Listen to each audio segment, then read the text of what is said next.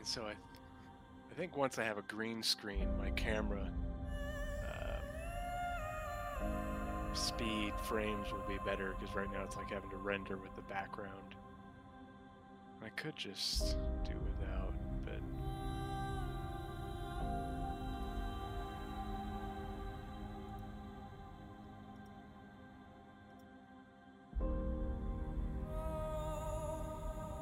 I want it with the background. Just deal with it.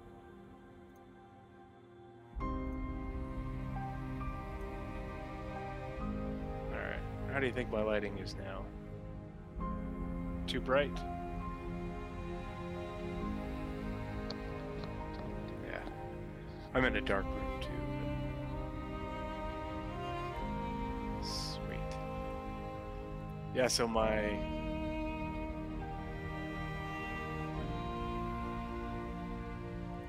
what's this? My plan is Saturday, part of tomorrow and Saturday, to figure out, get my sticks all set up, and then also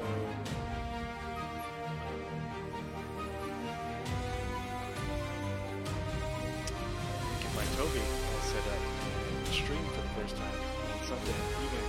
I think I'm just gonna have Sunday evenings be my regular stream days.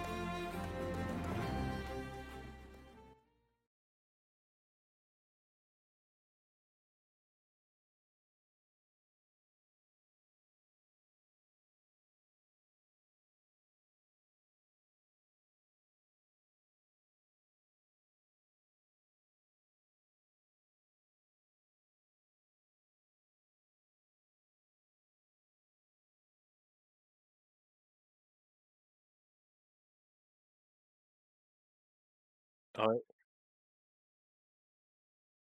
all right, because it just showed up on Twitch. Hello and welcome to episode 5 of the Pathfinders podcast. I am Tree0311, and we also have, Oh, hi, I'm Naz. I'm the video producer guy.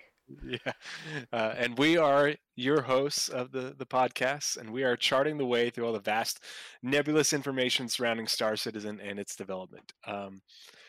Right now we are iterating on our schedule for content, and so we have changed it from being bi-weekly on Mondays to now weekly on Mondays, and instead of yeah, and instead of 11 p.m. Eastern, we'll be at 10 p.m. Eastern, an earlier time, maybe earlier in the future.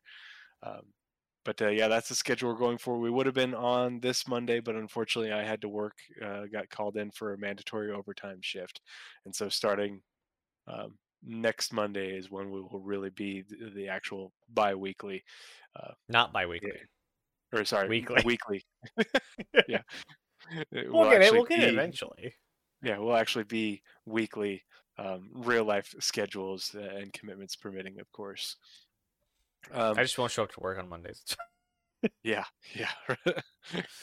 So I think we have a pretty interesting episode for you, because we are doing the weekly episodes now. We are breaking up our content, so our regular content um, will be bi-weekly, in which we do the regular segments of the spectrum pulses and the scanner anomalies, and then the bi-weeks, when we don't have those regular pieces of content, is when we will be reporting on the news. So roadmap updates, monthly reports, and then other news segment things coming in. Like we have a lot of stuff going on regarding Gen 12, so we'll be talking about that come this next Monday. Ooh, there have been some excellent dev replies over just today. Lot, There's been amazing of them. so many from Sylvan and Allie Brown, so there will be a lot to talk about on Monday regarding that stuff, Yeah, regarding Gen 12 and Vulcan. Monday's gonna be There's a also big episode. Yeah, and we'll also tie that in with talk on the changes to streaming that seems to be affecting the performance for the PTU right now as well. The PTU is looking, other than the bugs, the Bugs? What um, bugs? yeah, the performance of the PTU is otherwise, really good, or looking really good. Um, I honestly can't tell playing experience is more buggy because the persistent universe currently has gotten really sluggish, or maybe it's just because I played the PTU, but it seems mhm. really sluggish on the persistent universe, the live servers right now. I'm just really waiting for 317 to go live to really trying to get back into the grind. Yeah, I'm really looking forward to going live, and I'm hoping they can get things nailed down here soon. It sounds like they're trying for live tomorrow, but there's some pretty big bugs that they're trying to work out. So They we'll, did get we'll the see. jittering stuff, so that's Yeah, they fixed I that. was able to try it a little bit, and man, it was smooth. My frames were great, like I haven't seen in a long time. So yeah, we shall see how it all works out. The other interesting bit of news is I am going to start streaming. Um, I have, obviously I already had a camera, but now I have a fancy light. Ooh, dark. And I got a second monitor off to my left, and so I'm going to start streaming on Twitch. I'm going to go for Sunday nights. I'm shooting for, um, it would be, let's see, that's 9 p.m. Eastern, 7 p.m. my time Mountain is what I'm going to be going for on Sunday nights. And just I did it because I've been enjoying doing this, but I also wanted to play more, and I have twin sticks that I haven't even gotten a chance to use, and a Tobii eye tracker that I haven't had a chance to use, and so I wanted to document me fumbling through all those things for everybody else's entertainment, while also taking questions in chat and just talking with the community. So Do you have a uh, link for them? I don't have a link yet, but I will be posting it in the. I do have Everyone, a Twitch account because I'm logged in right now, but yeah. I will get the link, and I'll have that in the show notes and the description on YouTube and stuff. And Okay. I'll be posting when I go live, same places when we go live for this. Yeah. We'll probably link your channel every time we go live. Hmm. Whether that be in the chat or whatever. Because we're Let's watching it on see. my channel, so they already get to come here. So we need to make sure they get yours as well. And that's another thing we want to do is on the weeks where we might have a slow news week on our bye weeks, is Nazareth and I want to do some joint streaming, party up and go do things in the first, have some antics, and talk about things. And Othmion just dropped my link in chat, and yes, that is me. Ha ha At least I hope ha! it's true. I've had the account, but I've never actually streamed on it that I can remember, or at least not on purpose. If you want some help with the graphics, I can help. Yeah, yeah, I'm definitely gonna need it. Definitely gonna need it. But yeah, and so that's the plan going forward. We'll see how it goes. But we have a few very interesting segments this evening. Things that are kind of tie together pretty well. Accidentally, yeah. Yeah, not on purpose, ironically. And so we'll get right into it. Our Spectrum Pulse, and the name of this episode is Crusader, Orison, Capital Ships. Oh my! Um, and uh, if you've been active in the Info Runners and Astropub Discord, you have probably seen this Or, conversation or come up. Spectrum, Yeah, or if you Spectrum played as Star well. Citizen, Hmm. or if you care about astrophysics. No, sorry. Yeah, it's been an ongoing thing that has gotten. Um, it was a big point of contention a while back before we even got Crusader, talking about like, how is this even going to work? How is Crusader, is it really realistic? Is this even a thing? And it has resurfaced since, now that we have Crusader and we have Orison um, in game.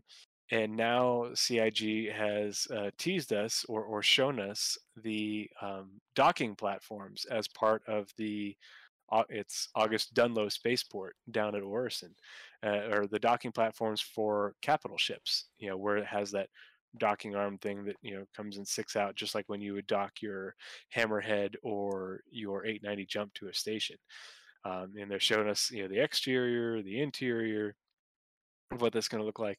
And so that brought up a lot of discussion of, okay, well, wait a minute, how the heck are how do capital ships get up and down to Orison? It's if for all of us that have played, every one of us should be painfully aware of the travel time to get down to Orison from space, from PO, and then even worse, back up. um, and so there's a lot of questions, and there's been a lot of interesting discussion that have followed it. I have my own opinions, but we're going to present this objectively, so that way you can see the information that we have. um, that I've got some good citations and everything, as well as some information that I pulled from the internet regarding it. And so that way you can come to your own sort of decision or opinion about what you think about this direction. um, and actually, Nazareth, are you able to pull up that our screenshot shower thing that you've had before? Because I have the monthly report linked in Yep, the show notes. yep. If you wanted to pull up that shot and show it on screen, that would actually be a pretty good backdrop to use to talk about. All right, there we go. And hopefully all this works. Go. There we go. Wait for it. Always got to wait for the delay Yeah, broadcasting to Twitch. yeah, that's fine. I mean, I'm showing you in Discord. Have the Aha! yeah. Perfect. That looks great. Thank you. So yeah, that first things first, I thought that shot was really dang cool looking. And just looking at the construction of the platform itself, um, boy, does that give me some Bespin vibes more than the Oh other yeah, ones yeah. for Like uh, what was the guy's name that does the in-game shots for CIG? I forgot his name. oh, the camera guy. They Yeah, did the yeah, I it forgot his was name. the what do they call those segments on ISC where um, they focus on. B-roll sizzle shots. Oh, you mean the like meet the dev kind of things? Yeah, where they've been talking to different people.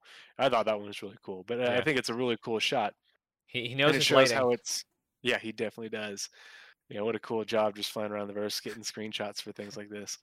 But it shows, you can see the connection points, how it would go off to the other different platforms because they're all connected and stuff. But it's a really, really great looking aesthetic. You can't really see, I don't think I can readily see, at least not with my eyes, where the actual docking port comes out, but Nope. it's around there somewhere. So just to start it off, all this, begs the question, the timing of it. Is this part of Invictus launch week? Are we going to see massive capital ships docking at Orison during Invictus launch week? Because or last year we had the Javelin docking at the space stations, the low orbit stations, and we were able to get the tour and everything. So is this going to be a thing at Orison? Are we going to see javelins flying around an atmosphere? And is this a realistic expectation? The timing is kind of convenient. Um, and so some backstory on the lore is, Crusader. Some most of you may know, some of you may not. Is a what's called a low mass gas giant. That's how it's described in the lore. And then if you Google that, you'll find sometimes they're called mini Neptunes, other times they're called gas dwarfs, because these low mass gas giants, they are still technically gas giants, but they're not anywhere remotely as large, diameter or radius as a actual gas giant that we're familiar with, like in our solar system, Saturn, Jupiter, that sort of thing. Those planets being dramatically larger than Earth, in diameter, but they are still larger. But these, because they are smaller, and oftentimes they do still have a solid core with a very thick uh, gas envelope, is what it was called when I was reading it. Um, they have uh, a much smaller diameter, much lower in mass, much closer actually, oftentimes to Earth. Only several times more massive than Earth, and several times larger in diameter. Um, and for comparison, in-game planets are all 1/10 scale. And so if you in game, Crusader itself is actually 15,000 kilometers in diameter, whereas in real life, Earth is almost 13,000 kilometers in diameter. So in game, Crusader is actually larger than Earth in real life. Um, actual measurable distance. But when you think about it, if you multiply that by 10, that means that in diameter, Crusader, if it was a real life planet, which there are ones similar, low mass gas giants out there, it would be probably about 12 to 15 times the diameter of Earth. And so you would have to imagine that it would have a pretty thick gas envelope around it, gaseous atmosphere. Um, Could you far, you know, could you imagine trying to go down to the Crusader 10 times the size of the atmosphere? oh yeah, yeah, it's already, it already takes us quite a few minutes in little shuttlecraft, but Hmm. in the bigger ships, There are I some haven't ships tried to. it does take a half an hour to exit atmosphere. Yeah, I've ridden along on an 890 when we did it, and it felt like it took forever. um and so you can only imagine how other ships, the 890, um, which I think probably deserves a little bit of a rework to get some actual VTOL engines, but we'll get into that, because the 890 is supposed to go into atmosphere and go into gravity. And yeah, Origin has good thrusters, but is that really a great explanation? I don't know. But yeah, so Crusader itself is actually quite large, but it's not Jupiter or Saturn large, not by any means. Um, and so the other part of that lore is that Crusader has a breathable atmosphere at high altitude. So most gas giants have a lot of helium and hydrogen, and the colors that we see in them are when they mix with other exotic gases and water vapor, and so that's what gives them a lot of their color. Um, but at high altitudes, ostensibly that means that there is a oxygen concentration within, that settles above those gases. So it would seem that Crusader itself is a more exotic gas mixture, where maybe they are heavier gases at the below the breathable atmosphere, which allows for oxygen and whatever other gases are in the atmosphere to be more settled up on the top in that breathable band in the higher um, elevations, I guess you'd say. But what a lot of people don't take into consideration, and this is just because it's not a thing that most people think about, is that you have to have a certain amount of gravity in order to maintain a certain amount of atmospheric density for the atmosphere to be breathable. So you could have, 21% concentration of oxygen, but if your atmospheric density isn't enough, you won't be getting enough actual oxygen molecules to keep you alive, but B, you won't have enough atmospheric pressure in your lungs to keep your own bodily fluids from filling your lungs up.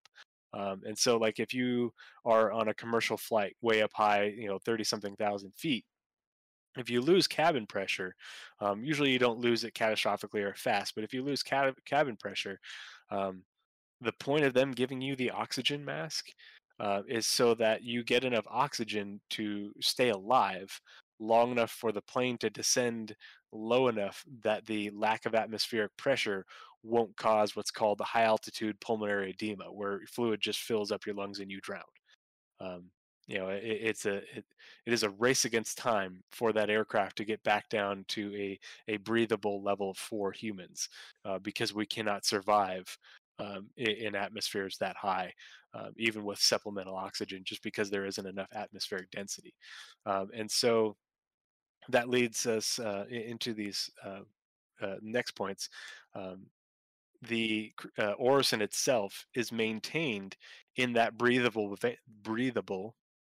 yeah, with a B, band, um, where the atmosphere is thick enough, for humans to be able to breathe it, but also um, where the gravity is lower, so that way it's sort of just, it's not hovering, but it stays within this band. It actually goes up and down within this band, and it says a precise position, but in reality it would be, the platforms would sink and then they get pushed back up. They have, if you've ever looked at them or flown around them, the platforms themselves have these giant thrusters on them. They're called seraph, SERAPH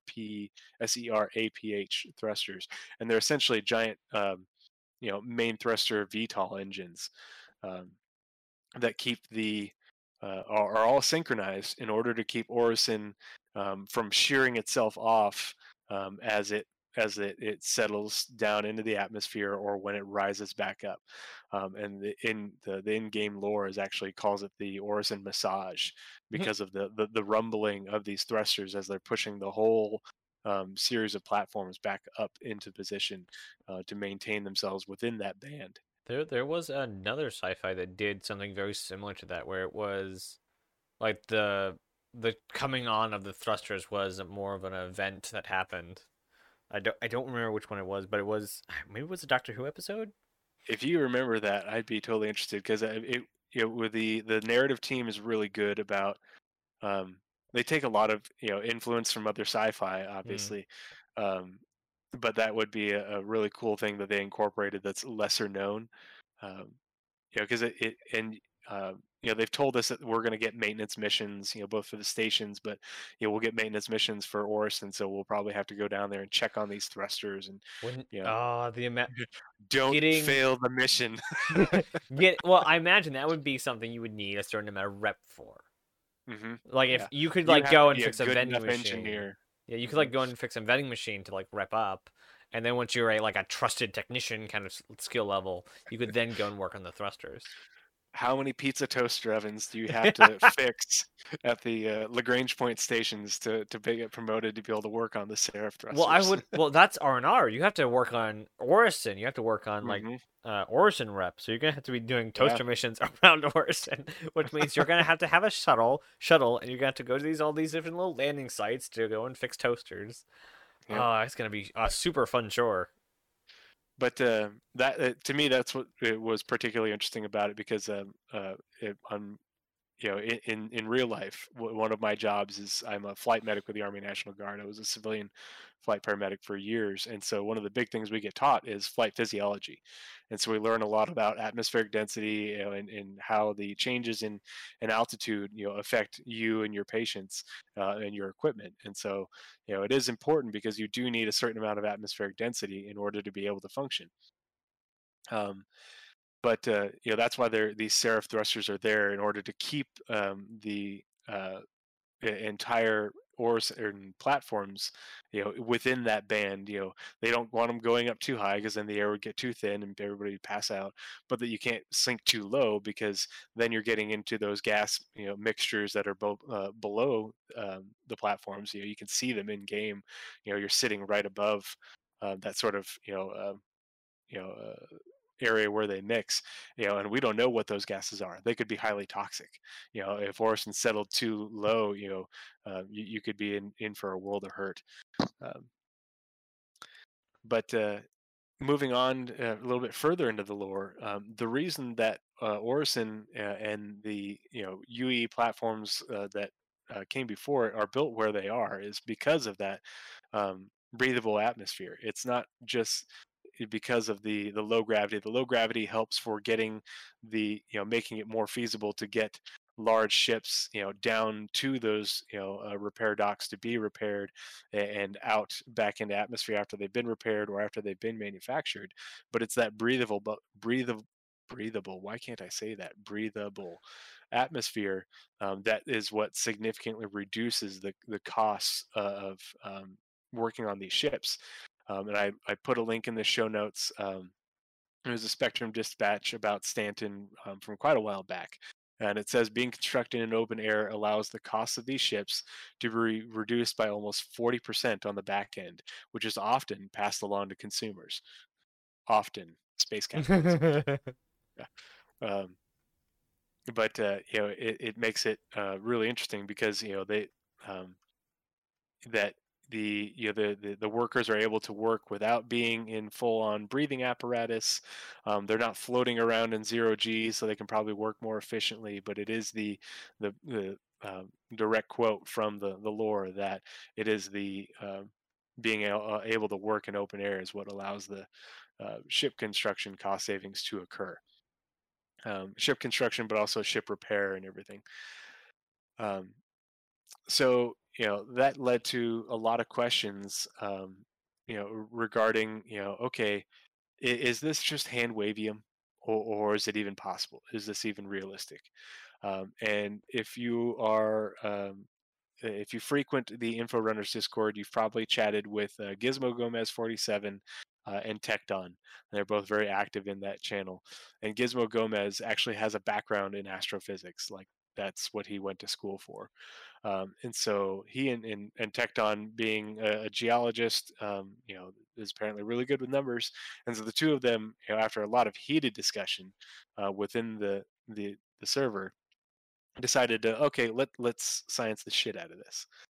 Let's do the math and figure it out. And so they tried to talk, those of us who were participating in the conversation and following along. They tried to talk us through it, but they ended up making a spreadsheet. There's no way I could explain the spreadsheet, but I have it saved. If you have questions on it, I'm going to upload it and save it in the show notes. But if you have questions on what the things mean, by all means join the Info Runners Discord, and Gizmo would be happy to break it down for you. He's a really good guy, gal. I don't know. Person. Yeah, person. But basically, what it came out to is that the math does make sense with a pretty wide Nice. range of low mass. So the way I understood the conversation is that they looked at known low mass gas giants, gas dwarfs, and what their mass was, based off what we what NASA knows.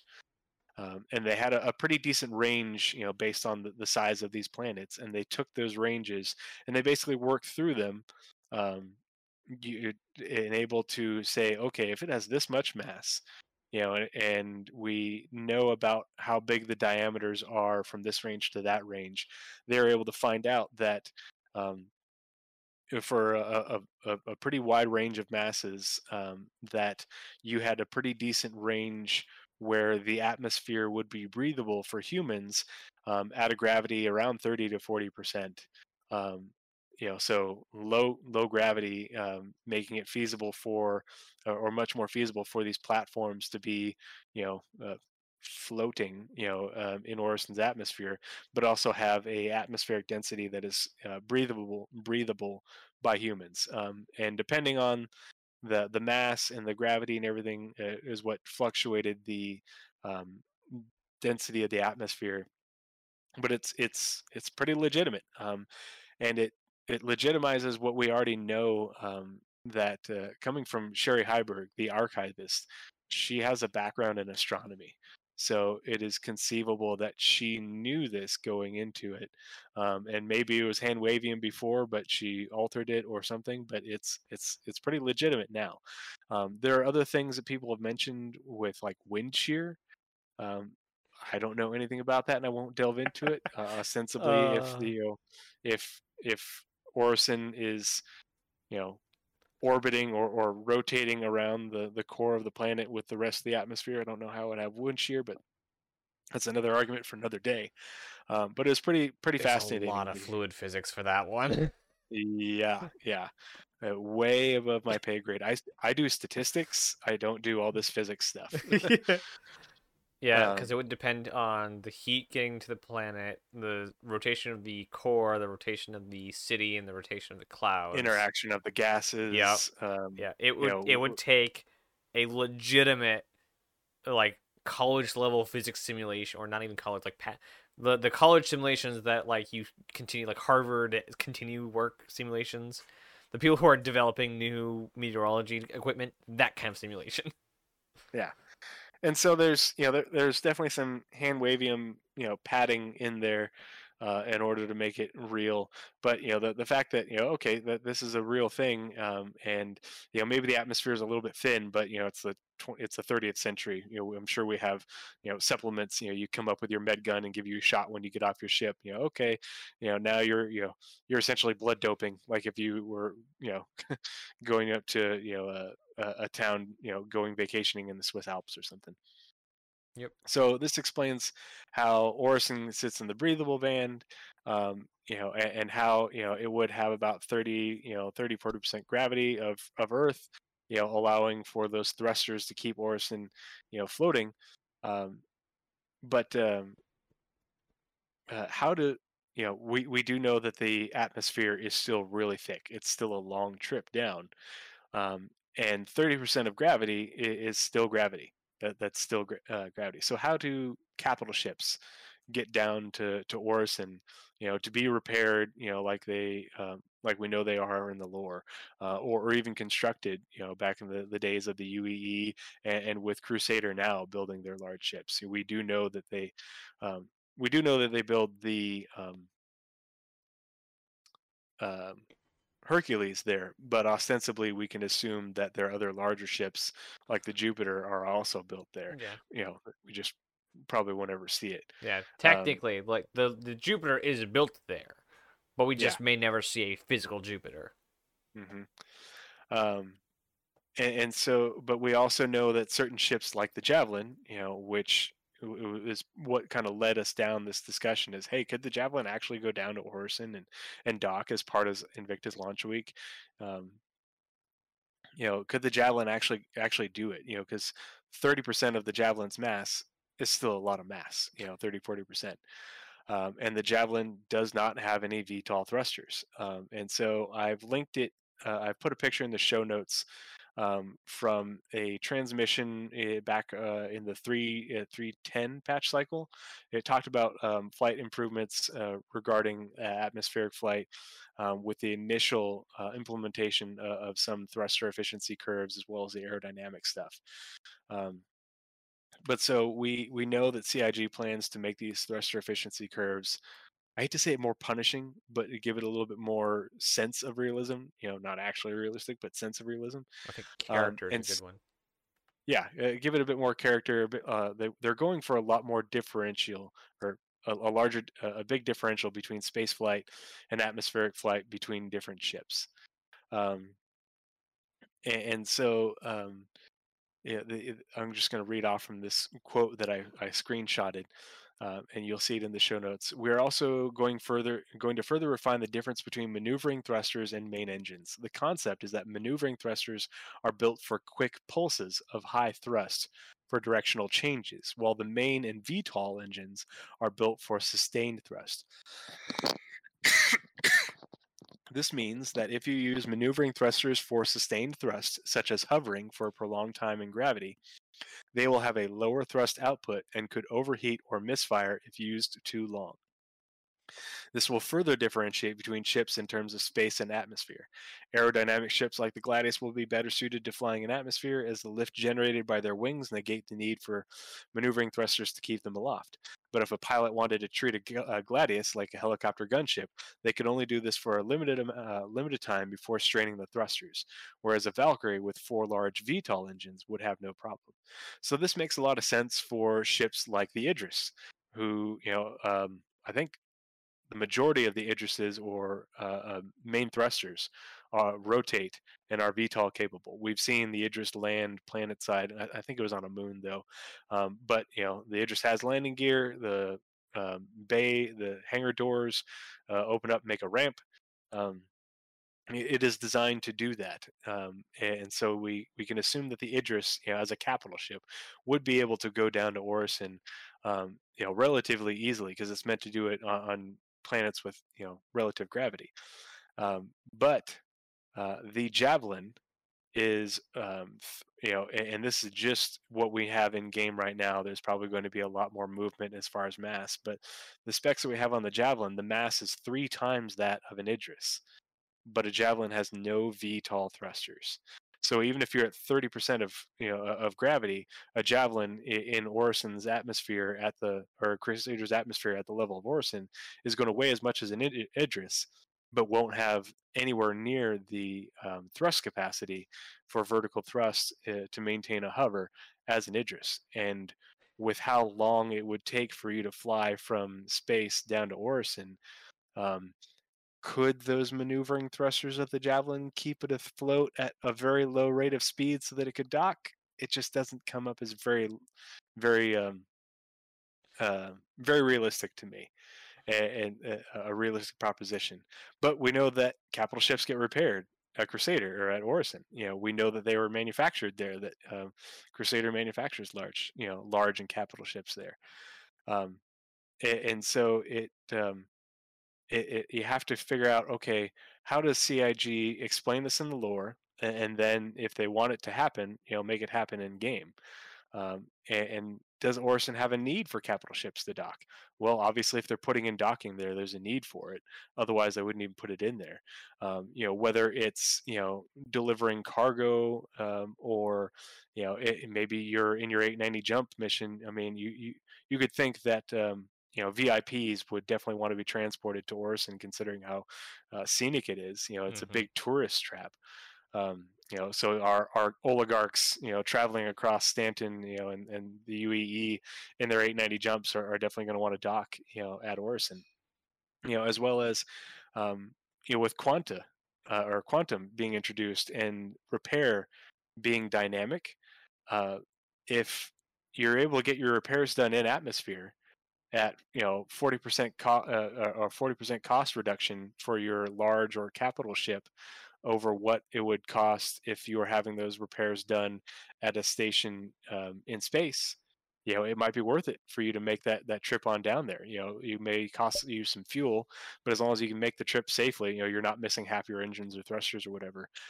It could very well save you a big chunk of money, because we can assume that those repairs for those big ships are going to cost you some money. Um, the other solution to, if your ship is damaged, we have the Argo SRV. It is a space tugboat, space tow truck. This is its job, and it's even talked about in the Argo SRV lore, from when it was concepted, that it can be used to pull ships, from up off the planet, get them back into space, and so ostensibly we could definitely see them using that to explain it as well as utilize it with what CIG is doing for NPC flight. I could totally see them being able to get NPCs to fly an SRV and basically pull up alongside you. Well, you request permission, at high altitude above Orison, and then all of a sudden a couple of NPC SRVs just pop into existence nearby. They or they come up, and then they just pull up next to you, tractor beams, and then they just sort of hand wave you, gently lowers you down there, and it might take a little bit, but that cost savings might totally be worth it for you, when your repair bill is sky high. Um, so that was my thought on that. The other thing I was thinking about was, okay, once you're docked, how does your ship stay afloat? Is that telescoping arm thing really that strong that there's no sorts of torque going on? um, and maybe your ship just has to maintain its thrusters on, and they just plug you in to Orison, or maybe they could just have little autonomous VTOL thruster drones that latch onto your ship, and or Seraph, things that are floating. Who knows? Um, but I think that it's based off the information that we have and that we know, what we got from Gizmo and Tecton, the lore. I think it's a very reasonable proposition that we could have capital ships docking at Orison, um, with assistance, and whether they make that assistance happen in, and this is capital ships not meant for going in atmosphere. We saw the Odyssey has VTOLs, and it's a capital ship. It's the newest capital ship, and it's definitely meant for landing on planets with gravity. And it has MISC VTOLs, and MISC we know has Xeon influenced thruster tech. Um, the Carrack, isn't a capital ship, but it has VTOLs. The Idris has VTOLs. I'm sure we're going to see other ships, large ships that are going to have VTOL thrusters for doing this. But things that are larger than that, those are the things we have to consider. Is it realistic for the Javelin? Is it realistic for a whole E or D? An Endeavor? Who knows what else to do it? Maybe not unaided, but I think it's very plausible for CIG to make it happen, either hand wavium or um, yeah, Othman Carrick is not a capital, but it does have VTOLs, and so I think it's a good breaking point for, hey, Carrick and larger. A lot of them are going to have VTOLs when if they're not released already, they will have them when they release, or they might get reworked to have them to make them more capable when these thruster efficiency curves become more of a thing. Because with the 890 being as big as it is, um, things could get real ugly real quick for 890 owners, if they only have maneuvering thrusters. And that could be a pretty quick fix for CIG to put some fancy Origin VTOLs on there to make it a more capable ship in atmosphere. I hope you guys can't hear my kids screaming in the background. I haven't noticed if it Apparently was. he just woke up. Oh. Yeah, luckily the microphone is pretty only sensitive to me, but sometimes it'll pick things up in the background. But that was my thoughts. Is Right. using the Argo SRV, maybe autonomous VTOL things that attach to your ship, because they are planning on having repair drones. Why not just have a VTOL drone? Like 6 Homeworld. of them attached to your ship. Exactly. Yep. And they just go bloop. And it's just an animation, and it makes it look cool. And that way you can turn off your ship and makes it believable. CIG has done. Has put in more effort into less important things, I think. Yeah. So I do have one But image to tack on the end of your little discussion here, and oh, that an image, is cool. an image. Yeah. So I looked up the original concept for the Javelin, Hmm. and if you look into the stream, it has VTOLs. It has thrusters, and that's the No, thing it is we has have this. VTOLs specifically. Oh, the old, yeah, the Yeah, old the one. original concept Yeah, of the Javelin had VTOLs. God, the OG Javelin. Oh boy, that is So the lore may 2013. be running off of this concept. It could be, except we had the Javelin specs in game, and we have the C. We've seen the Javelin. We know Yeah. it doesn't look like that anymore. But Yeah. I couldn't yeah, see if it was Javelin has VTOL confirmed. no, And no, no. if Original confirmed. yeah, It's been reworked since. Like the yeah. Freelancer lost its VTOLs as well. So I kind of wish the Freelancer would kind of get that back. I thought it was cool looking, but that would probably be a lot of work for them. Um, but um, I mean, I don't think CIG is going to rework the Javelin to make it um, have VTOLs and landing gear this late in the game. But I think that they could definitely, and I think it's a realistic thing given where Stanton is and given the history and stuff that this should be a thing for javelins, and whatever else comes. We know there's going to be more ships. We know there's going to be more capital ships, whether it's the player ownable ones that we all hope and dream about, just add a rotor, it's or fine. yeah. So I have on screen now the new model of the Javelin, Oh, good and job. there's a strut there instead of a giant rotor. Mm-hmm. So at least according to the shape language, no, they are not. They're not VTOLs currently. Yeah. And there's only the one set in the front. The back ones don't look like they. The back ones definitely do not rotate. Yeah, those are main thrusters, and we know the how many of the maneuvering and retro thrusters it has just because we have the specs that were data mined. Mm-hmm. Um, and I'm pretty sure those little wings aren't going to generate enough lift. Just saying, but I mean, I'd have to smoke a whole lot of hopium in order to think that that would be enough to get it to fly in atmosphere. But the Javelin is a destroyer. We're probably going to have more frigates and more corvettes. We know that the stretch goals included a cruiser and a battle cruiser. Does where does the Bengal and the Pegasus go to get their repairs? Who knows? Maybe Orison isn't feasible for them. Maybe maybe it is. Synth World. I don't know. But I think the idea of using SRVs is you know as far as an in-game mechanic would look super cool, and it's something that they have planned for players to do anyway. Um, and being a ardent Argo fan, I want to see it happen because more Argo, more better. The little Argos that could. Um, but yeah, that's just my thoughts on it. But it was an interesting thought exercise, both from partaking into it.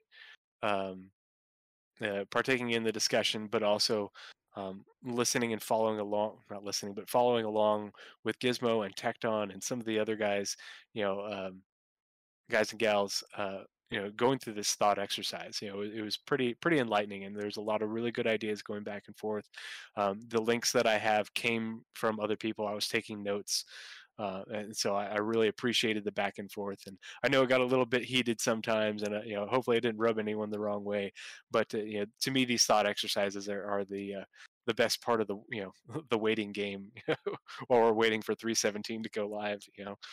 Um, but yeah, that's about all I have for the Spectrum Pulse. Um, and as was, thanks for pulling up those shots and everything. That definitely helps to illustrate it. And we can put those pictures in the show notes as well, just to illustrate these things. And the Um, one last little note I have on here, mhm. how many tabs ago was that? Was the name of the image was Orison Platform Variety. Orison platform variety. Is that the one in the monthly report, right? Yeah, yeah, that's the name of Okay. the image. The sun So has gone down, so I so need to readjust my so either light up thing. it's a variety of the platform, or just like we have the what are the names of the platforms we have? Um, this is how many times I go to Orson. What are the names of the platforms that we currently have in the game? Oh gosh, there's a lot of them. I am on. Are you talking about the platforms at Orison? Yeah, yeah, they have Uh, names to them. Um, yes. Hold on, let me scroll up. So there's a lot, but it's actually they have good screenshots on the SC Tools wiki. There's the Magna class Halo, the Paulus class Halo, um, Pearl class platform, Envoy class platform, Prestige class platform, Prestige worldwide, worldwide, worldwide. Okay, so the platforms we have access to are Providence, Dunlow, August Dunlow Oh, Spaceport, you're talking and about the ones that we Cloudview. can Yeah, land yeah, on. yeah. Well, Yeah. no, those Okay. two, those are good too. So it could August be that this Dunlow, is the Variety named platform. So this is named the Variety platform. It could be. Just saying. Yeah, who knows?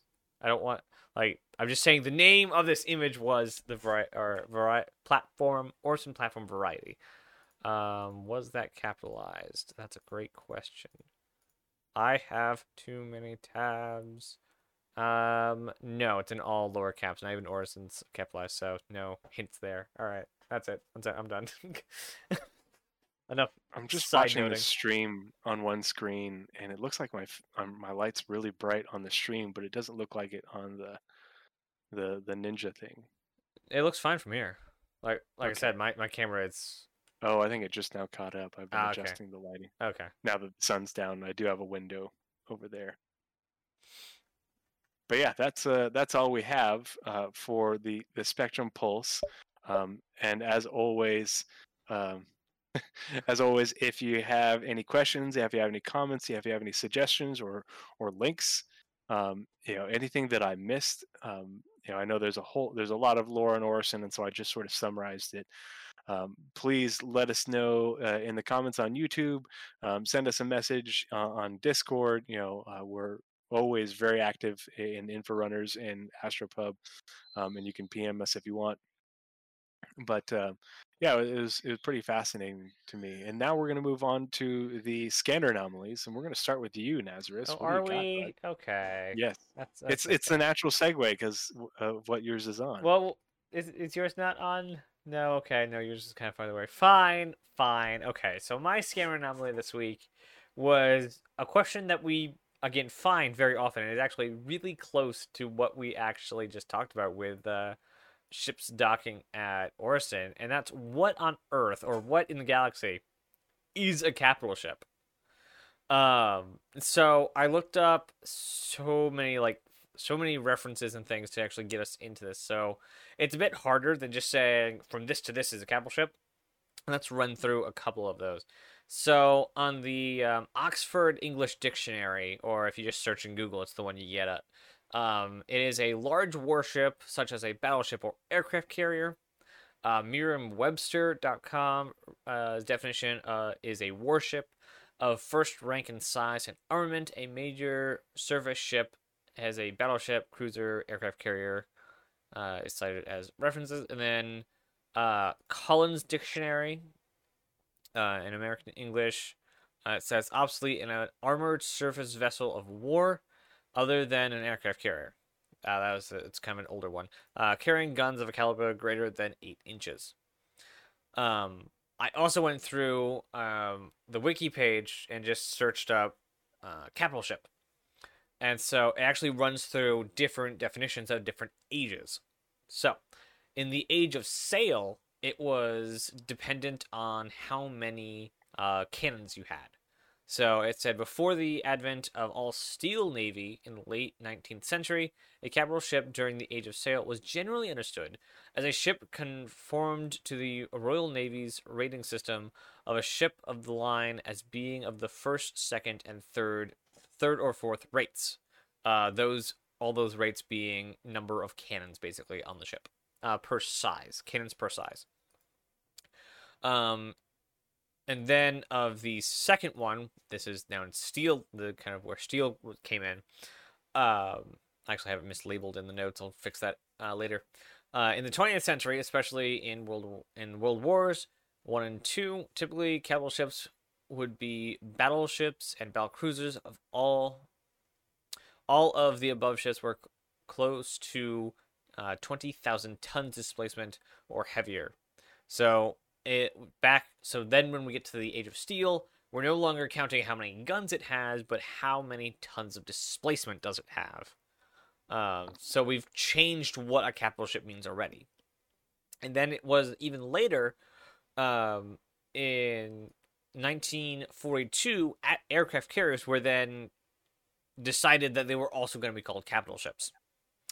Then in addition to that, nuclear submarines would also later be called capital ships. Only some of them were. And they would also be given names that were only used for battleships. So, Dreadnought or Vanguard as well.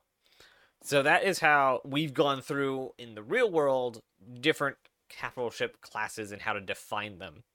In Star Wars, it gets a bit closer to how Star Citizen's going to do it. And they just went, we're just going to throw out all the other classifications, and we're going to stick to this length system. So capital ships, again, much like Star Citizen, have corvettes, frigates, cruisers, heavy cruisers, star destroyers, and battle cruisers.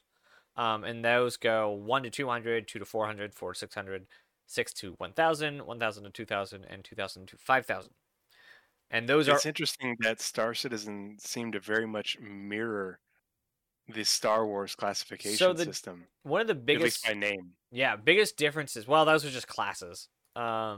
We also have carriers, which they didn't define in the article I found for Star Wars. Because Star Wars definitely has a lot of carriers too.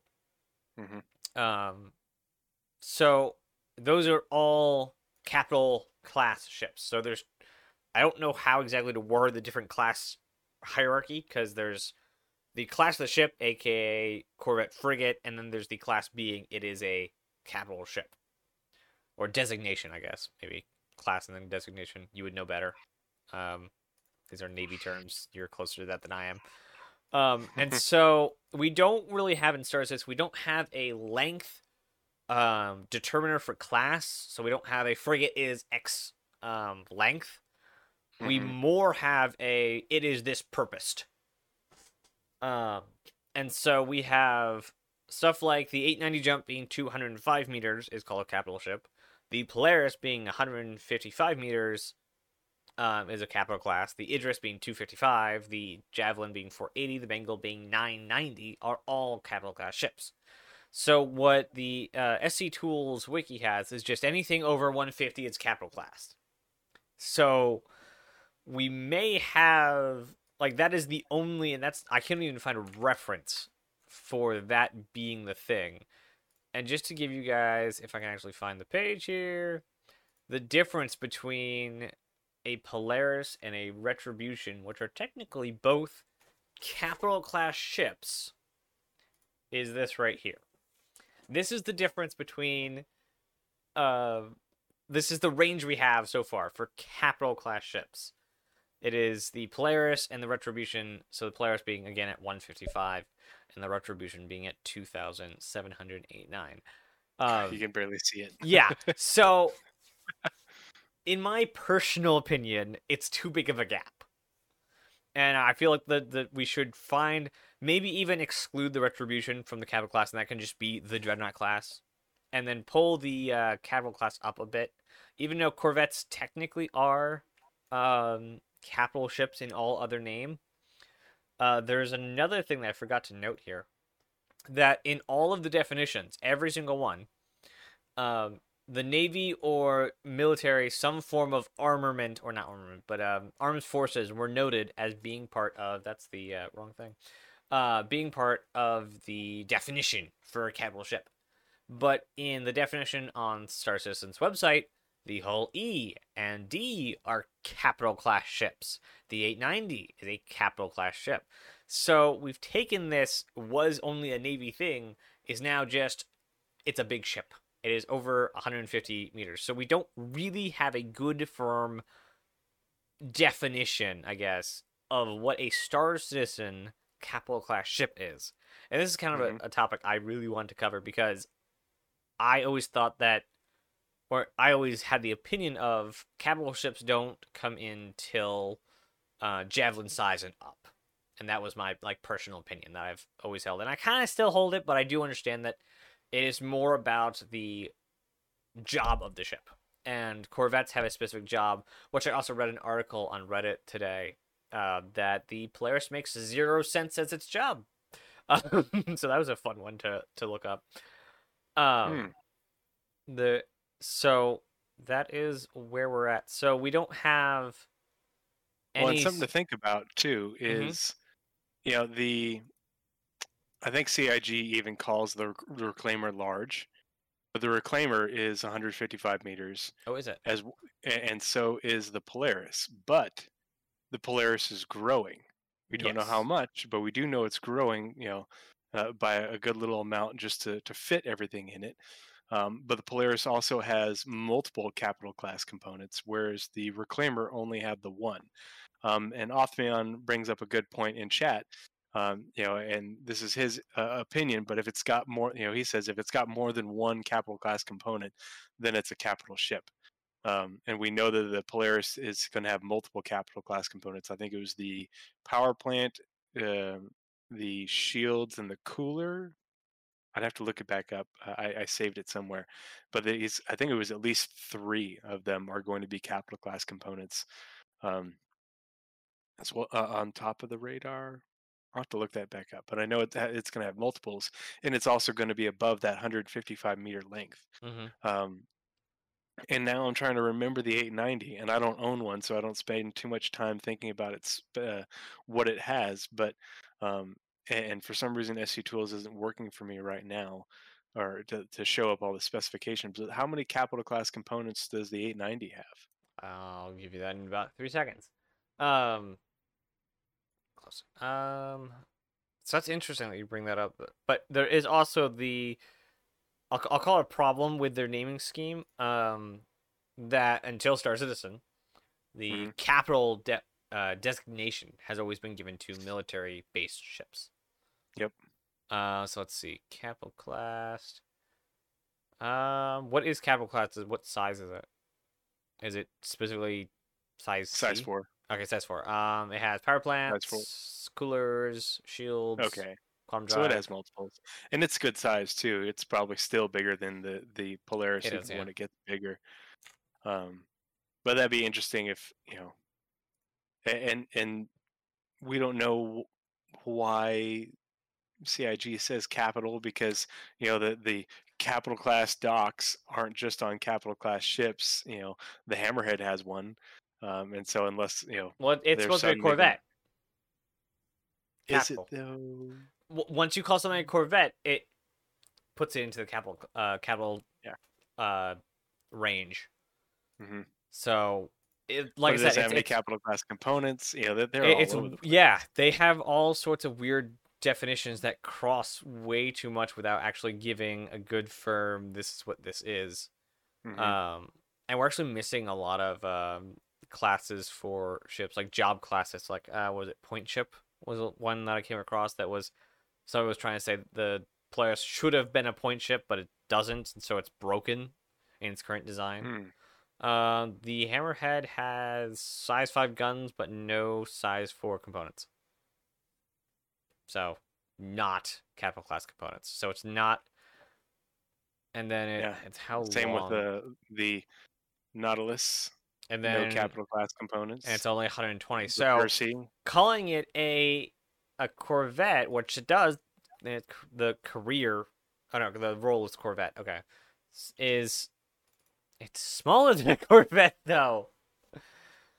Oh, that's so obnoxious. So this is the thing I wanted to bring up, that there is no actual concrete evidence on what exactly a Star Citizen, because everything when you pull it into fiction, specifically sci-fi, is going to have its own definition, because they have to bring the metrics of real life forward hundreds or thousands of years, and then they have to remake their own metrics.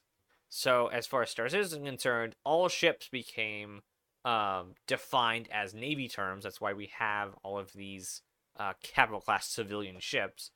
But they lost their concrete definitions. So we have corvettes that are too small, or we have uh, really small capital ships. And just as like a tack on extra bit that I learned while doing all this research, a flagship is wherever the general or wherever the ranking officer is. It is not a specific ship like a you can have several Bengals, but there's only one flagship, and Hmm. and the flagship is almost always not your biggest ship, because your biggest ship is your biggest target. So your flagship is probably a smaller frigate or corvette, and it's just wherever the ranking officer is currently standing.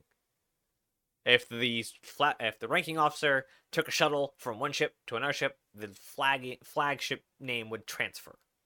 Hmm. So, just as a thing I learned while going through all this, and I know it's a bit shorter, definitely shorter than the Spectrum Pulse, but that is what I learned this week in trying to define a capital ship. It's it's pretty interesting to me that how closely the Star Wars one that you put in Mm-hmm. mirrors what CIG has for sizes, Mm-hmm. as well as naming for what's in capital. Like, cause in Star Wars, a Corvette is a capital ship, and it says 100, 200 meters in length. Polaris Corvette, 155 now, going to be a little bit bigger. And then frigate, the Idris fits in that frigate range. Cruiser, well, that in Star Citizen it is a destroyer, Is there but something? fits in that range. Um, and so it obviously it gets a whole lot bigger, but I thought that it was interesting that they uh, maybe that was part of their influence for how they came up with it. Who knows? Yeah, I But wonder if it, there's it would be a. awfully coincidental. So, getting a quick scan to this other article I just pulled up. Ship of the line, which I assume I'm reading this very quick scanning. I may be completely reading this wrong. They were smaller ships. So, Ships of the line were big. oh, they were big. Okay, then I'm reading the wrong Yeah, the sentence. ships of the line are like first, second, third, and fourth rates. Okay, so is there a term that is just below capital but still has like the prestige of capital? Because that's what the Hammerhead would be. Because it's not a capital ship. It's a guns platform. It's a. It's too Well, in the small. lore, It's just too small. in the lore, it's called a gunship Mm-hmm. and Like it's a big ship. a gunship and a patrol ship. Same with um, And then what the is? Percy is also called a gunship and a patrol ship. I think it is. Um, and the Nautilus is only called a mine layer. Whether it's tactical or strategic. Oh, they better not call that a. What's it called? A Corvette. Yeah. Like what's the size of the poor Nautilus? 125. They. Yeah. The Nautilus is the biggest of the large combat ships Well, it still before you has get up to. another 25 meters to go before it gets to the Corvette class. Yeah, and that's the old Polaris. We don't know how big it's going to be, but if the Polaris is the Corvette class and now it's 175, it's a pretty substantial And the Hammerhead is difference. still smaller than the. No, Yeah, they're gonna the call Hammerhead it. is 115, the Nautilus is 125, and the Percy is 105, right? Uh, Perseus, you said. Polaris is Yeah. yeah. Polaris is 155, and then the Perseus. That's Polaris again. Perseus is 100. Do they call the Perseus a Corvette too? Please tell me they didn't call the Perseus a Corvette. Let's see, Aegis, Hammerhead. They called that a Corvette. Aegis. This doesn't have stuff that's not released yet. Okay. Star Citizen. And Othman is saying, no, it's just a gunboat or a patrol boat, and those are classes. Gunboat, patrol boat, patrol ship. Those are classes that are used in modern navies now. Gunboat has been used in Navy terminology for centuries.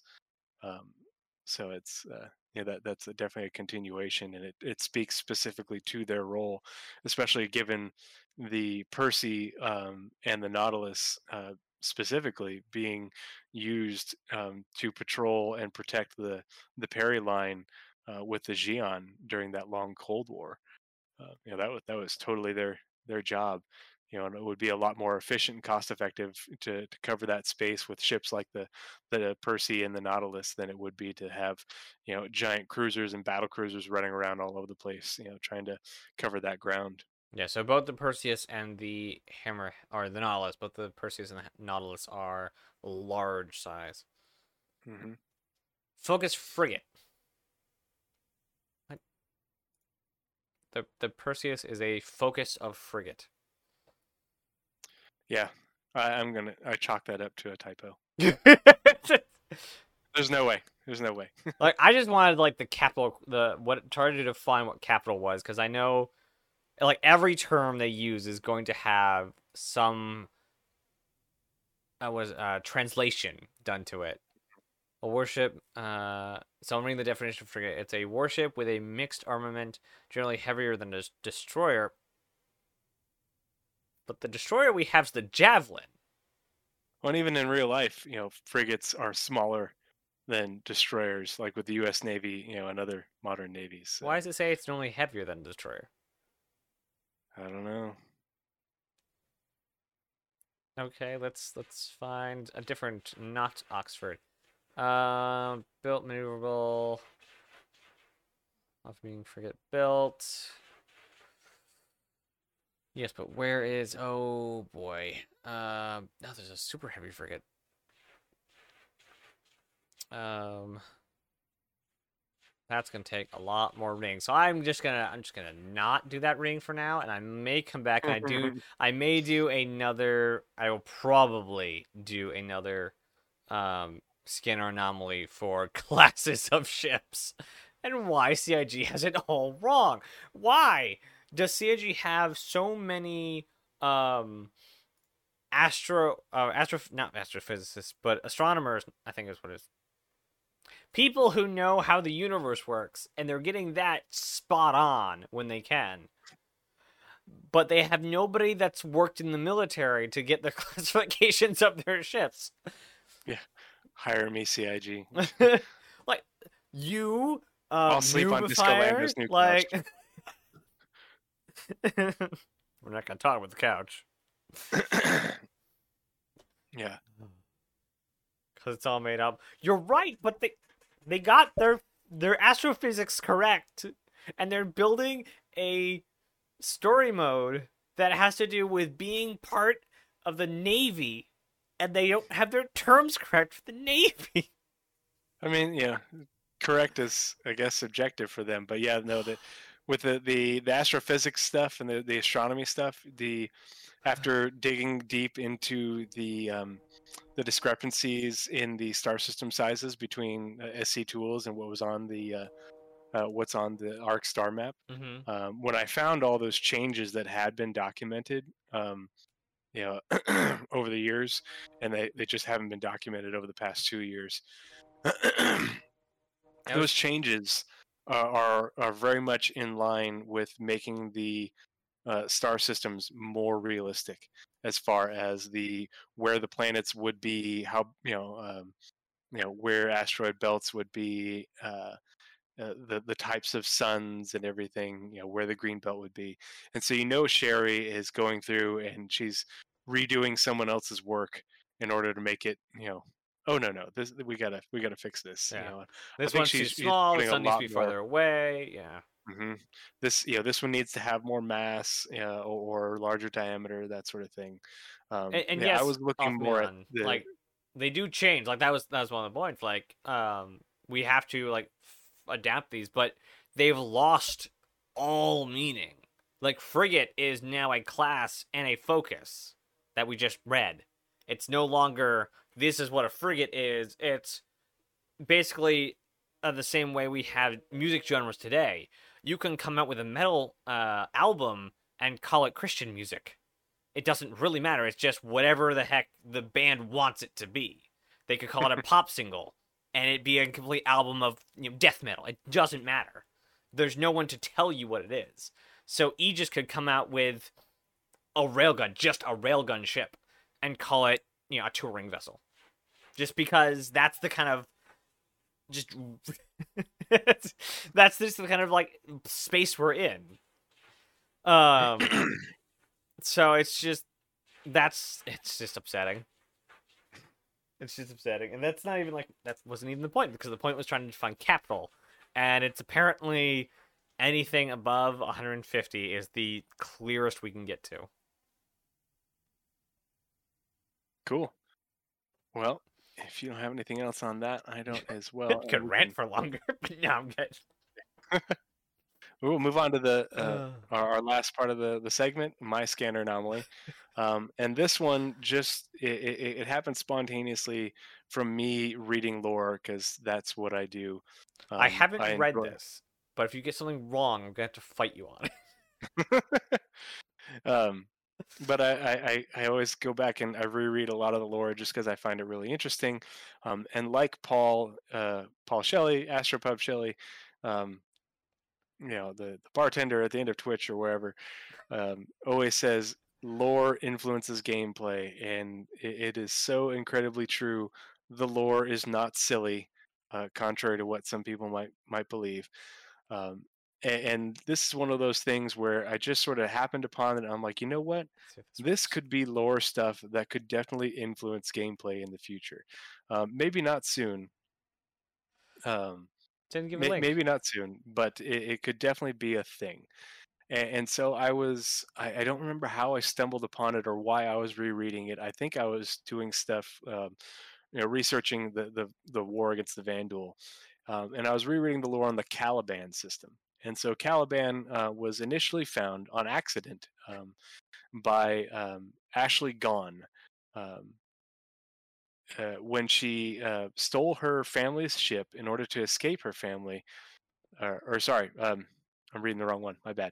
Found by Ashley Gahn in 2341 when she QT'd to escape pirates in the Null system. So she was traversing the Null system. She was attacked by pirates. She fired up her QT drive and just jumped.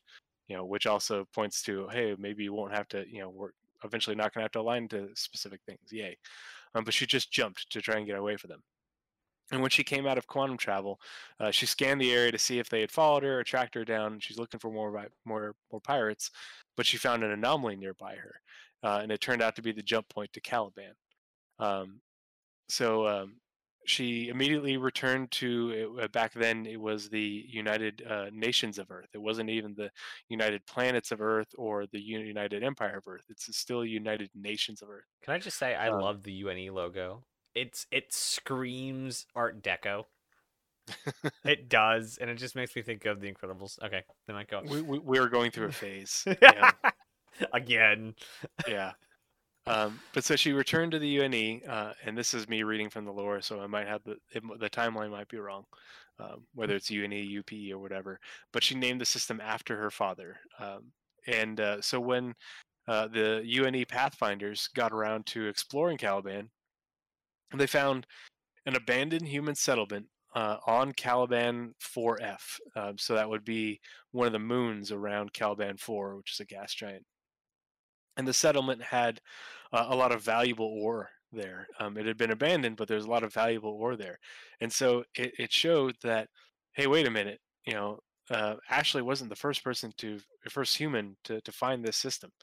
There were people there before her, and ostensibly because the value of these ores and whatever else they were finding or working on was the reason at least part of the reason that they didn't tell the UNE, hey, there's a system here, there's a jump point here, we're going to sell you this information. Maybe the information wasn't the most valuable part of the system. And so that got me thinking, how many other systems are there that have been found where the person who officially found the system and is officially given credit wasn't the first human being to go to that system, wasn't the first person to discover it. And so I did a cursory search, just going through the lore that we have on SC Tools and the links in their citations. But there's a lot of the lore in SC Tools that isn't complete because so much of what we have on the star systems comes from Lore Maker's Guide to the Galaxy videos, and I wasn't about to rewatch all of those to try and remember which ones, but they do a really good job going through those videos of telling you the entire history, and a lot of it isn't in the Galactic Guide com links Yet. that we do have, and it's not in the Galactopedia. So if you are really interested in the lore of the star systems, go and watch those videos. I really enjoy them. I've nerded out on them, but I obviously haven't committed them all to memory. But the one I was able to find three additional systems, four including Caliban, where the official credit was not the apparently the first person to find or explore the system. And the next one that I want to talk about is the Helios system. And so the official record and the official credit for discovery of the Helios system actually goes to the advocacy of all people or of all groups. And this is the only time in the history of the advocacy where this has occurred, where they've gotten credit for discovering a star system. You go, And so the guys. yeah, good job, you know, way to go, Space FBI, you know, tread on me harder and find another star system.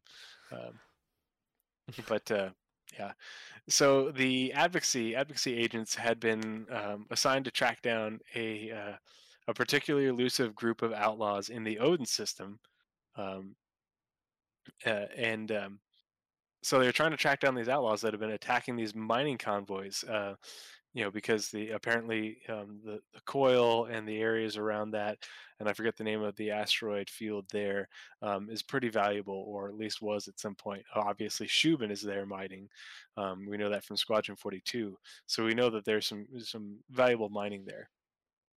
But these outlaws have been attacking mining convoys in the Odin system, and the mercenaries and security that these companies were hiring, they just couldn't track them down. They'd hit them, they'd hit, and then they'd run, and they'd just disappear. And they thought that maybe they're hiding out in the coil. They found some secret path through the coil that they could safely navigate. They just couldn't figure out where they're coming from.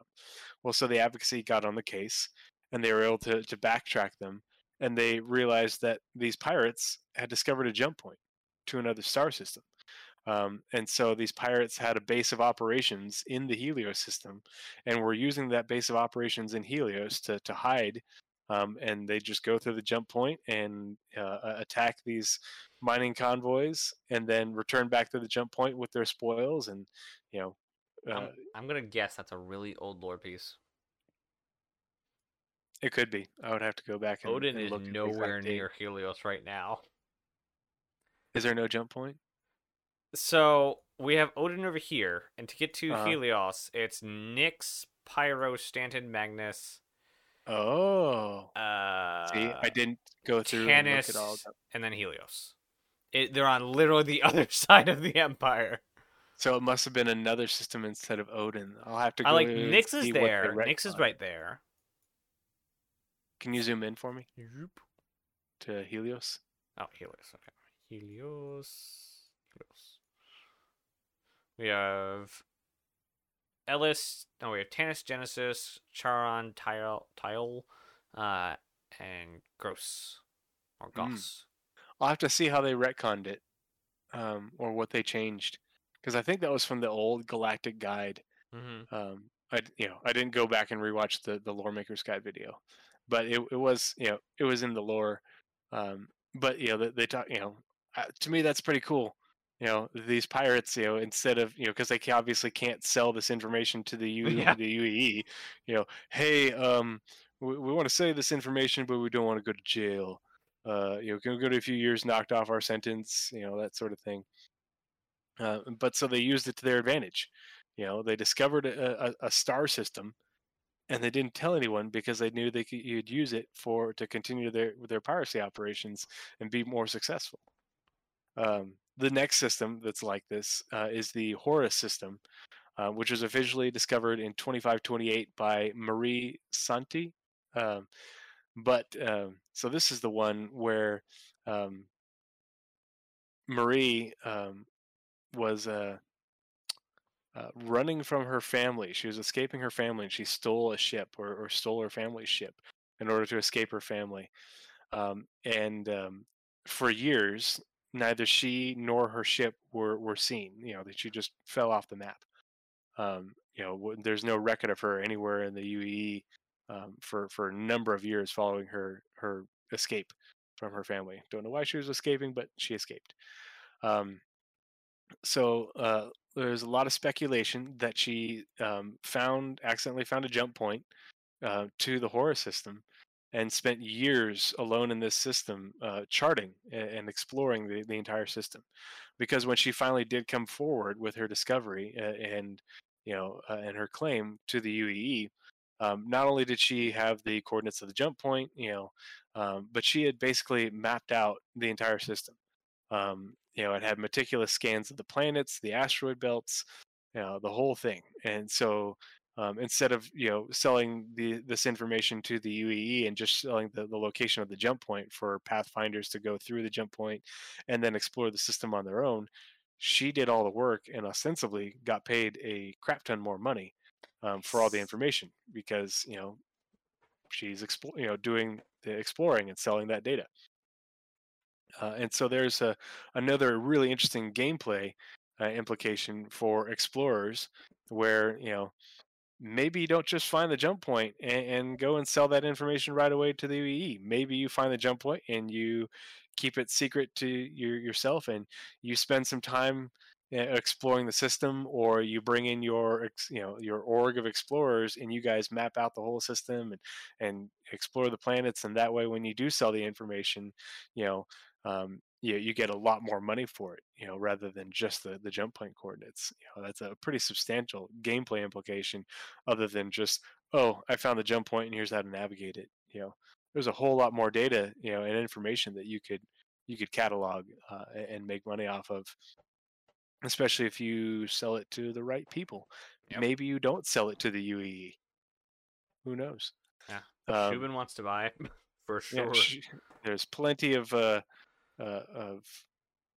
organizations and corporations in the uh, somewhat dystopian universe of Star Citizen that would be happy to go about that and you know go mine out a system and not pay taxes or something. Mm-hmm. The next system, and this is not not a completely exhaustive list. I'm sure that there are others, but the next one is the Nemo system. And so, a employee of a terraforming concern in the Forest system was apparently out doing routine patrols, um, and but he went missing while on routine patrol. And they sent out search parties and everything, and they're looking for him. And then all of a sudden, he just magically reappeared, and everything was fine. Sorry, had a malfunction or whatever. Um, but then promptly quit. And after quitting, apparently lined up a bunch of investors and started up a company um, called Nemoco. And then Very shortly original. after, yeah, well, the system wasn't found, and so named the system after the company that he had just founded and named. Um, but apparently he made himself a partner in this company, found investors, and then all of a sudden announced, "Oh, we found a jump point, and it's an all-access jump point, meaning it's a very, very large jump point." Oh. Um, but they didn't announce it until after the company that he had founded with these investors had bought up all the terraforming equipment at a super low discount price from the company that he had quit, because they were terraforming a planet in Fora. Oh. So this company, has been terraforming in the Fora system, and is struggling. They've got a bunch of debt. They need to sell all this massive terraforming equipment. They don't want to deal with it because it'll have to be uh, deconstructed to make it out of the jump point to go get reused somewhere else. And so they sell it on the cheap in order to cover their debts to a company, that one of the founders and the partners is one of their former employees. And literally they buy out this stuff, and then they announce, oh, there's a system with you know we found a jump point to, and it's got terraformable planets. So this company that's struggling right now is like, hold on, wait a minute. and they try and go back and search through all the records and see if there's any way that they can find and prove that this guy found the system, the jump point in the system, while on on company time, because then they would have a claim Yeah. to some of those resources, or to the system itself. Um, and they could never prove it. The records were on a ship that was sold and never couldn't be tracked down. And Ah. so yeah, that company in Fora eventually went out of business. And Nemoco helped terraform. Um, I forget which planet it is in Nemo. It's a water planet, but terraformed it. It's a tourist destination. There was a whole bunch of gas extraction there. Um, and they were actually successful for a little while, but due to mismanagement, eventually the company went out of business. But it goes to show you that um, here's another perfectly viable reason and way that you could find a jump point to another system, and maybe you may because this there was a 2-year gap between when this event where he went missing occurred and when they announced he had founded the company and announced that they had found the jump point. And so, maybe it's, you find a jump point and you're a newer player and you just accidentally happen upon a jump point and you find a system, but you don't have the resources to exploit that jump point. And you're like, well, I could just take the quick cash out payment, the lump sum payment from the UEE, and sell the information. But maybe you did a cursory scan. You're like, oh my gosh, there's so much valuable stuff here. I don't want to just sell it to the UEE, but I don't have the means to exploit it now. Maybe you hold on to those, that information, and you, grind up for a year or so in order to be able to, you know, exploit that information or the resources in this new system, without, and you just hope that nobody else finds a jump point to it. You keep it to yourself. Um, but so those are some lore suggestions of why this might be profitable. But then you could have a lot of times you hear people say, well, what exploration gameplay is there going to be? That we've already explored, we've already found all the systems, there aren't going to be any more. Or CIG takes so long to make star systems, they're not going to make new star systems for us to find jump points to. Then Au why'd they build? contraire. Then why'd they build a ship? Yeah, if that was the case, why do we have ships like the Carrack and others that is designed, to be better at finding jump points and navigating them, not just to find new routes from systems that we already have, but to find new systems. And this is part of the reason that we have Planet Tech V4, and this is me getting on my tinfoil hat a little bit. But this is, we have Planet Tech V4 so that way the designers can build star systems quickly, in order to build out this universe that we have on the Arc star map.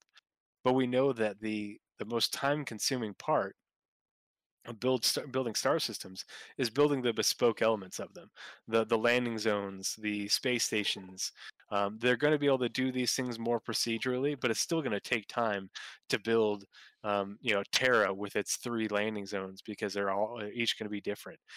But it only takes a couple of designers a couple of weeks to build a planet from scratch. Just a planet, with biomes I thought that was a and whole star system. A couple weeks. yeah. Well, it's each, with planets and moons. Like it was, I think it was a couple weeks for a planet, but a couple, not much longer for a star system, depending on how many planets and moons you Right. have, obviously. But they can make gas giants procedurally. They can make a number of different planets procedurally already, and that's without adding in the different biomes to their library that they're going to be expanding on in the future. So ostensibly, CIG could have a small team of developers, of designers, that all they do is they make virgin star systems, and that are unclaimed, unexplored. There's no space stations, there's no settlements, there's no ruins, there's no landing zones or anything like that.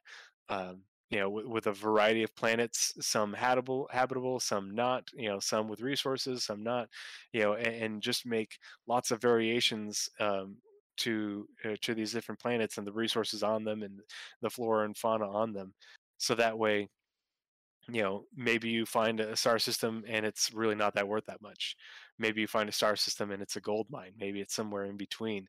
Maybe it's got habitable planets. Maybe it's got gas giants with really valuable gases. Who knows?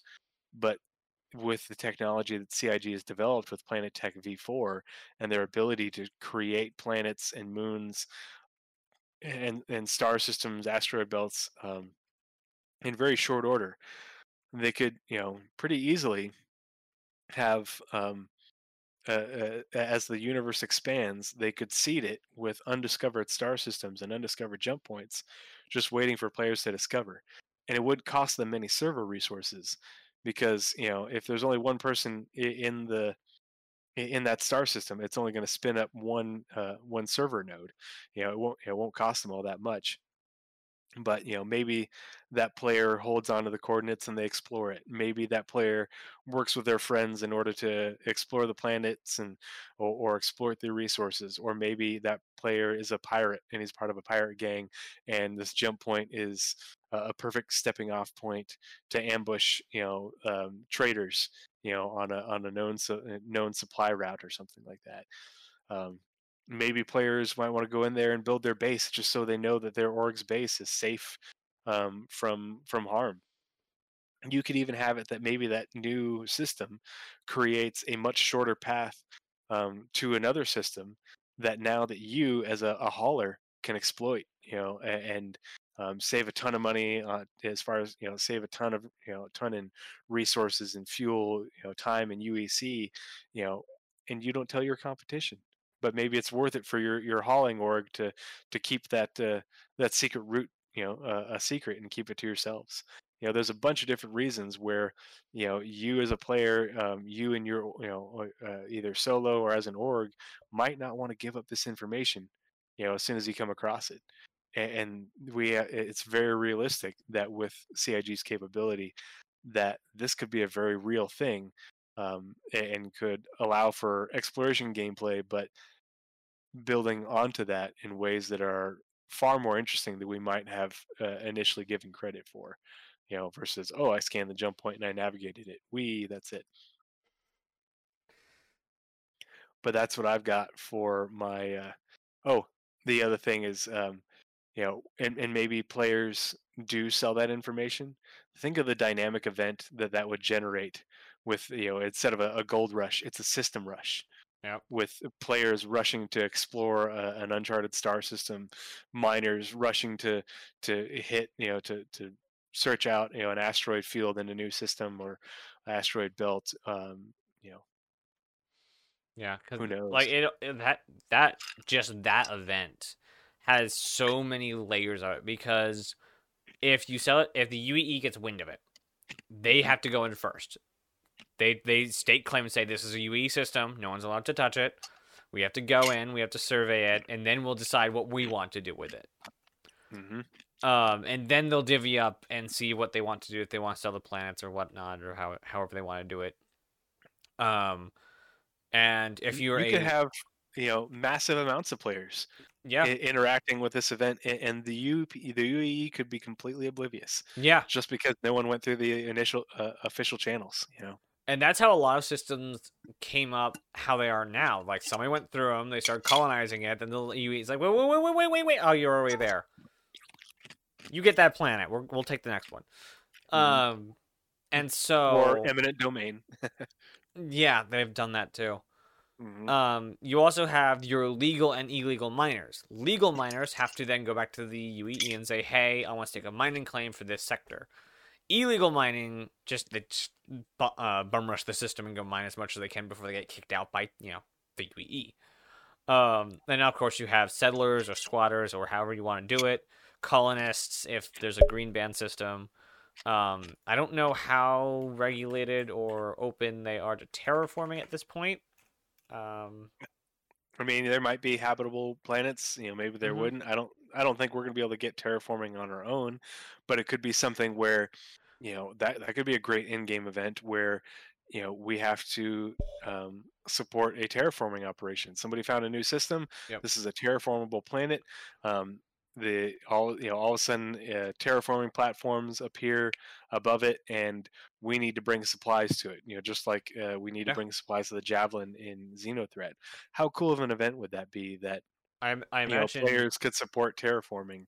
You know, I imagine it work a lot like functions with the UE would work. Like you don't get to control it, but you can have a hand in it. So I would imagine we would get to a point, not anytime soon, but a point, where you could hire as a very large org a terraforming company to come and terraform a planet. yeah, who knows? That'd be cool. So that's like I mean, and way I out even like there. the idea of Could you imagine um, shopping for plants to seed the yeah. world after the terraforming? Well, and if it's maybe it's found by a smuggler, you know, Yeah. and he that they can't keep the system all themselves, but it becomes a new lawless system within sort of UE territory, and you've got a new pyro, Mm-hmm. a new player made pyro, or a new player made null, or Now something like imagine player NPC finds a system, doesn't tell anyone, and just hoards his bounty there.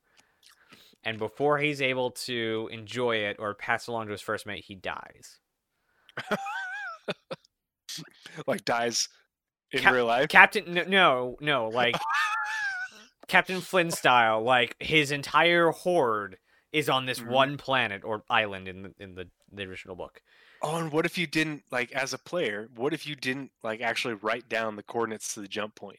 It was Oh, saved on your computer on your ship, and you have yeah, your catastrophic failure of yeah. your ship or whatever, it crashes. You die as a player. Or You even, or get even, regen. you crash on that planet. Yeah. Oh, geez. And yeah, so you have to live out. So you live out your days trapped on this planet, right? And Mm-hmm. so after that character dies and you have to make a new character, there's now a planet, a treasure planet. Like that's I amazing. I'm just imagining Oh. um the in-game chat of somebody waking up at a landing zone hospital after having died in these circumstances, and not being able to get back to their system, not having the coordinates set, saved or something like that, and Mm-hmm. them just losing their minds in game chat, and everybody's like, "What are you talking about?" And I imagine global chat will turn to planetary chat eventually Hmm. because Yeah. thousands of people on a single chat's gonna be broken. Anyway, How also would you call for rescue? Because it's like, beacons. okay, Beacons are well, wider. but if the beacon is in a system that's undiscovered, No, you know, you're screwed then. That's the yeah, risk you take. that the stories Uh that could huh. come from something like this would be Yeah. so incredibly epic within the gaming community at large. Mm-hmm. It just the ways, the different ways you could go, that it could go are when I was thinking about all this as I was doing the research, I'm like, God, you know, there doesn't even have to be any combat whatsoever in this gameplay, and it would be just so incredible and so dynamic and interesting, and could suit it. Just imagine different players' little light bulbs going off, and that little evil grin, like, no, it's my precious. I'm going to keep it. Why shouldn't I? Why Yep. shouldn't I have it? Yep. It's my system. But you also have like the possibility of international incidents by accidentally finding a jump point to a Xi'an system. Ooh. You have the tragic incidents of accidentally finding a jump point to Vandul systems. Bandu don't care. You can find jump points to their systems all day, every day. Accidentally make our way to the Kurthok. Okay, yeah, that I was about to say. Like another intergalactic incident Hmm. because the Xi'an don't want us to know about them. Yeah. Though, uh, Maybe some player will roleplay as space commie hippies like Levski, and they'll just set up their commune, or maybe the system gets discovered by, would we, maybe it's when we get to play as aliens, and somebody's role playing as a Tavaran, and they set up a new Tavaran diaspora, um, or in this hidden system or something like that. Yeah. Yeah.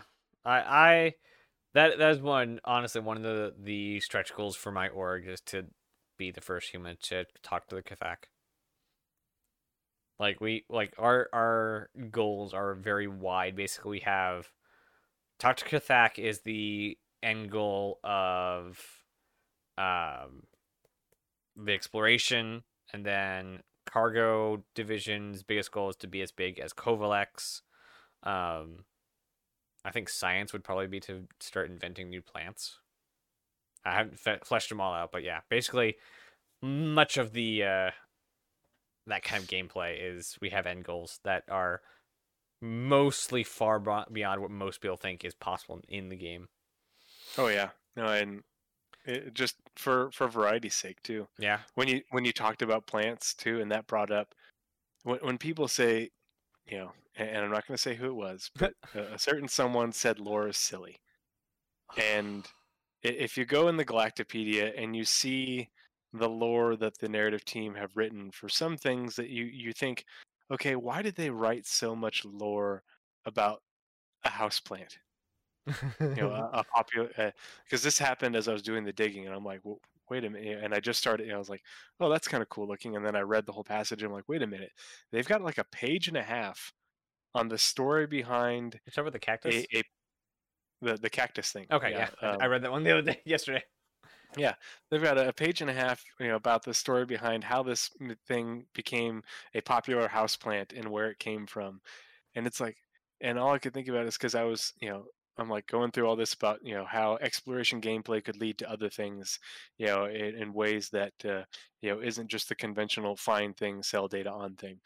Um, and I was like, oh my gosh, they're talking about science gameplay. Yep.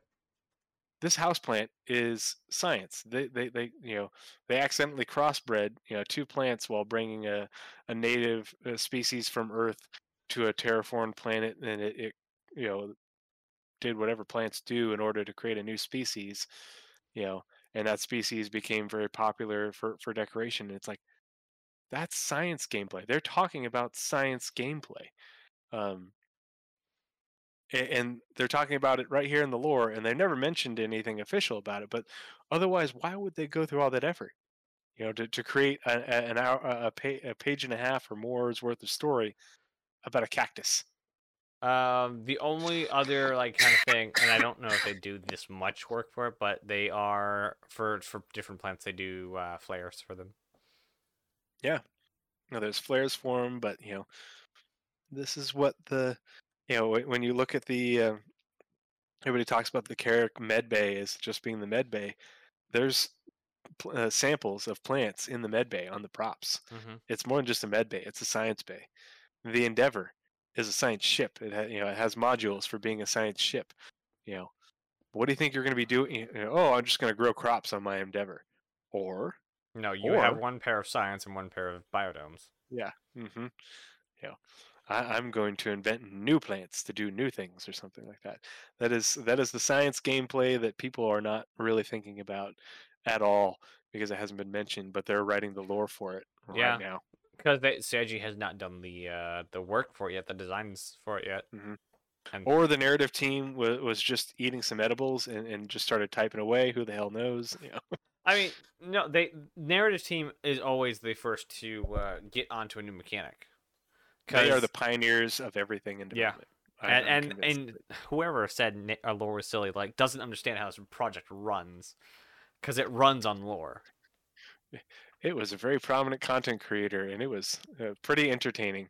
We shouldn't mention that though. Mention who it was, but Wait, was it bored? no, no, no. Was Don't say it. Don't say it. We're not going to knock anyone else. You know, no? People can have their opinions, but yeah, they can have their opinions.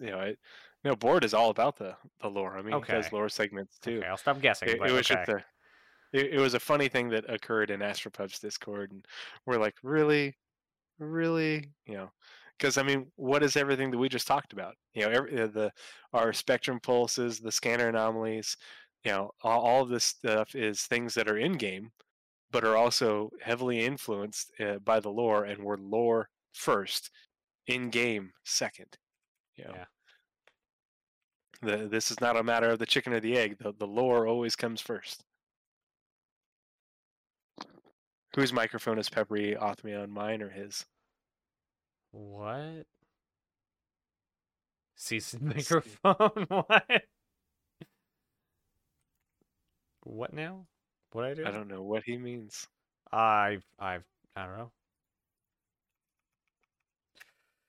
But yeah, that is a. I think that's just about it for this episode. Um, I kind of like the format of breaking it up so that way each episode isn't 3+ hours long.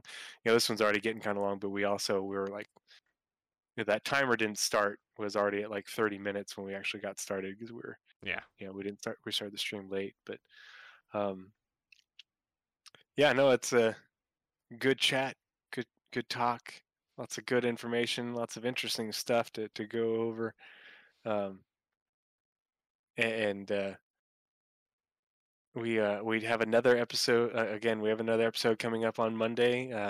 We'll be talking about the roadmap update that came out today. We'll also talk about the news regarding Gen 12 and everything going on with that. We'll discuss the streaming changes from the entity graph. That stuff that's coming into 3.17.